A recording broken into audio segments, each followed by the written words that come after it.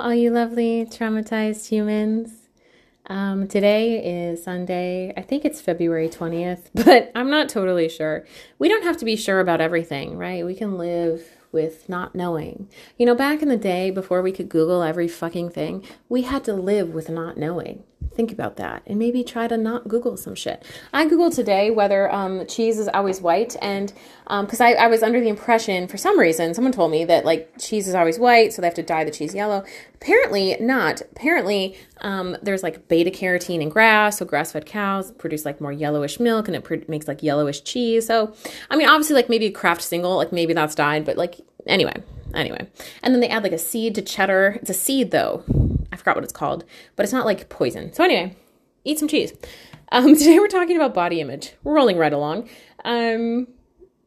Anyway, so sometimes when I meet a new person, I tell them about like the deep, dark hole that was my eating disorder. I've written about my eating disorder like ad nauseum, like for years, right? And it's kind of funny to think that strangers might know more about my inner darkness than people I'm close to. But usually I reserve divulging the really dark stuff until it makes sense. And sometimes that time never comes. Like not everyone needs to know about my pain or your pain. More importantly, not everyone can be trusted to hold your pain with grace. So be careful who you tell you know important things to.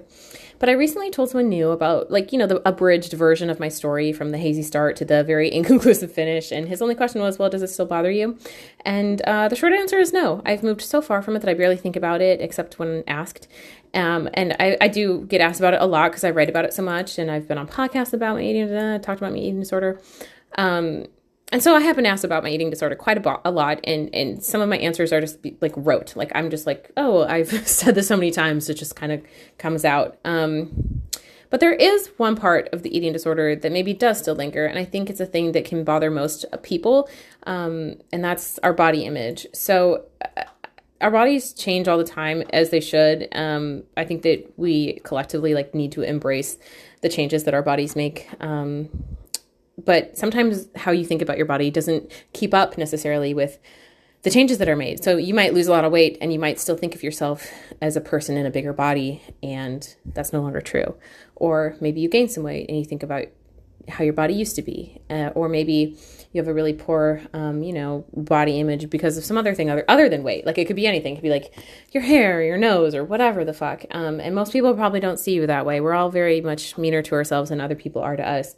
But our body image impacts every other facet of life. Our confidence, our vulnerability, our willingness to like put ourselves out there, our comfortability in intimate situations, just our general comfortability with ourselves. So there's no good way to always feel like 100% good in your body. And I don't think that's the point of bodies anyway. But having a body image that's more negative than positive has been associated with a lot of bad things like low self-esteem and poor mental health, i.e. an eating disorder, drastic eating restrictions, disordered relationships with food. Like I had this image of myself as a large person and I wasn't. And that caused a spike, right, in restricting my food. And then depression or other mood disorders. Depression and eating disorders go hand in hand. So does depression and low self-esteem.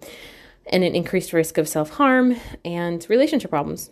So if you don't, value yourself, if you have low self-esteem, maybe you don't think that you deserve a healthy relationship, and maybe you don't know how to be in one. If you don't have a good relationship with yourself, how are you supposed to have a good relationship with other people? So all of these things are very intuitive if you think about them, and they all kind of stem from this poor body image, which maybe the root of a poor body image is low self-esteem or low self-worth. But I've worked on having a better body image for years, and here are some tangible things that have helped me.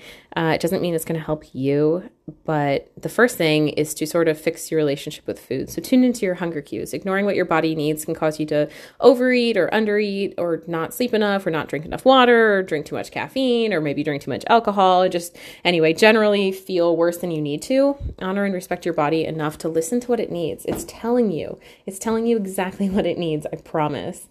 The second thing is to wear clothes that are comfortable and flattering and fit well. I used to really consistently buy clothes that were too big for me because I thought I was bigger than I was. Conversely, it can be disheartening to maybe hang on to clothes that are too small for you as motivation to get back into these skinny jeans or whatever. Ignore the arbitrary sizing and buy clothes that fit and make you feel comfortable and confident. Clothes really do impact how we feel. If I have a lot to do at work, or maybe I have an interview or something like that, big meeting, I dress nice, even though I'm working from home because it just helps me feel more confident, like more sure about what I'm saying. I don't know. I work in sales though, so it's all kind of smoke and mirrors. Anyway, it's true. Sales are smoke and fucking mirrors. And like everybody, like once you do sales and you like, you know, when somebody's selling you something, you're like, oh, I see this little trick. I know exactly what you're doing. I can see right the fuck through you. Anyway, the third tip is to appreciate the things your body can do instead of what it looks like.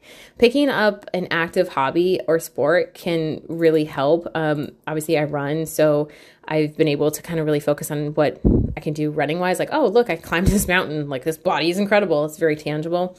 And the more you focus just on that, on what your body can do, the more you might be inspired to see what it can do. So maybe you'll be inspired to push yourself further and you'll focus less on what your body looks like and more about like these cool things you're doing. And you figure out pretty fast that the incredible things we can do with our bodies are like far more interesting to us and to other people too than any surface level stuff. I mean, who the fuck cares what you look like? Are you doing cool shit? Are you happy? That's all that matters. Number 4, get off social media. Maybe just like limit your time. There's a lot of ways to do this. There's like apps that you can install that limit your time. There's like boxes that you can buy and lock your phone in them. You can uninstall the app from your phone. You can set your phone to grayscale so that like Instagram or whatever isn't as enticing. That actually works. Whatever. There's a lot of things you can do to limit your social media, but you know, image-driven platforms like Instagram or TikTok, most of them are image-driven, are just heavily filtered. All of the images you see on social media are not real, I promise. And there are so many sophisticated filtering tools that we become like really immune to what a realistic image looks like. You might, you know, then compare your very normal face and your very normal body to one that is heavily edited, and it's bound to cause some sort of dissatisfaction or maybe some confusion or like, why don't I look like that? Maybe you'll get surgery, whatever. You'll spend money on shit you don't need. I recently listened to a podcast where someone was talking about how they edited a video. You can edit videos now to like make your waist smaller in a moving thing. Like we know we can do that with pictures, right? That's easy. It's static, but like in a video, that's kind of crazy. And nobody knows that. So don't look at videos and assume that it's real either. Number 5, get busy. Get outside of your own brain. Pick up a hobby, visit a friend, volunteer. It helps me when I'm like feeling bad about myself to help someone else because, I don't know, you just get out of your own head a little bit. Read a book. I don't know. Focus on anything other than yourself. I mean, honestly, a little bit. If you feel like you have a larger purpose or something meaningful to do or something meaningful to pursue, your appearance will start to shrink in how much it matters. So those are the things that helped me. They're pretty tangible, I think. Another thing that helped me was getting a DEXA scan to measure my body composition. So they were, at least near me, they go around in like these vans. You lay on a table. It takes like your body composition, bone mass, muscle mass, all these sorts of things, fat.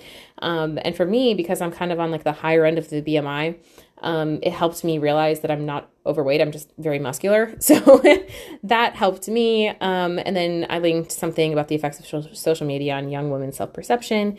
Also on men. Like, let's not pretend that men are immune to this shit. I don't know why there's like such a focus on women sometimes. I think because men don't talk about shit as much. And then I linked the body image workbook to help you establish new neural pathways. Look at that. I just like plugged in a cute phrase to make myself seem smart. I'm halfway smart in some things. Anyway, I love you all. Have a good Sunday. I hope you have a latte. I hope you slept in. I hope you have a puppy. God, I hope you eat like a big croissant, maybe with some strawberries on it. I hope you have the best day. Bye, everyone.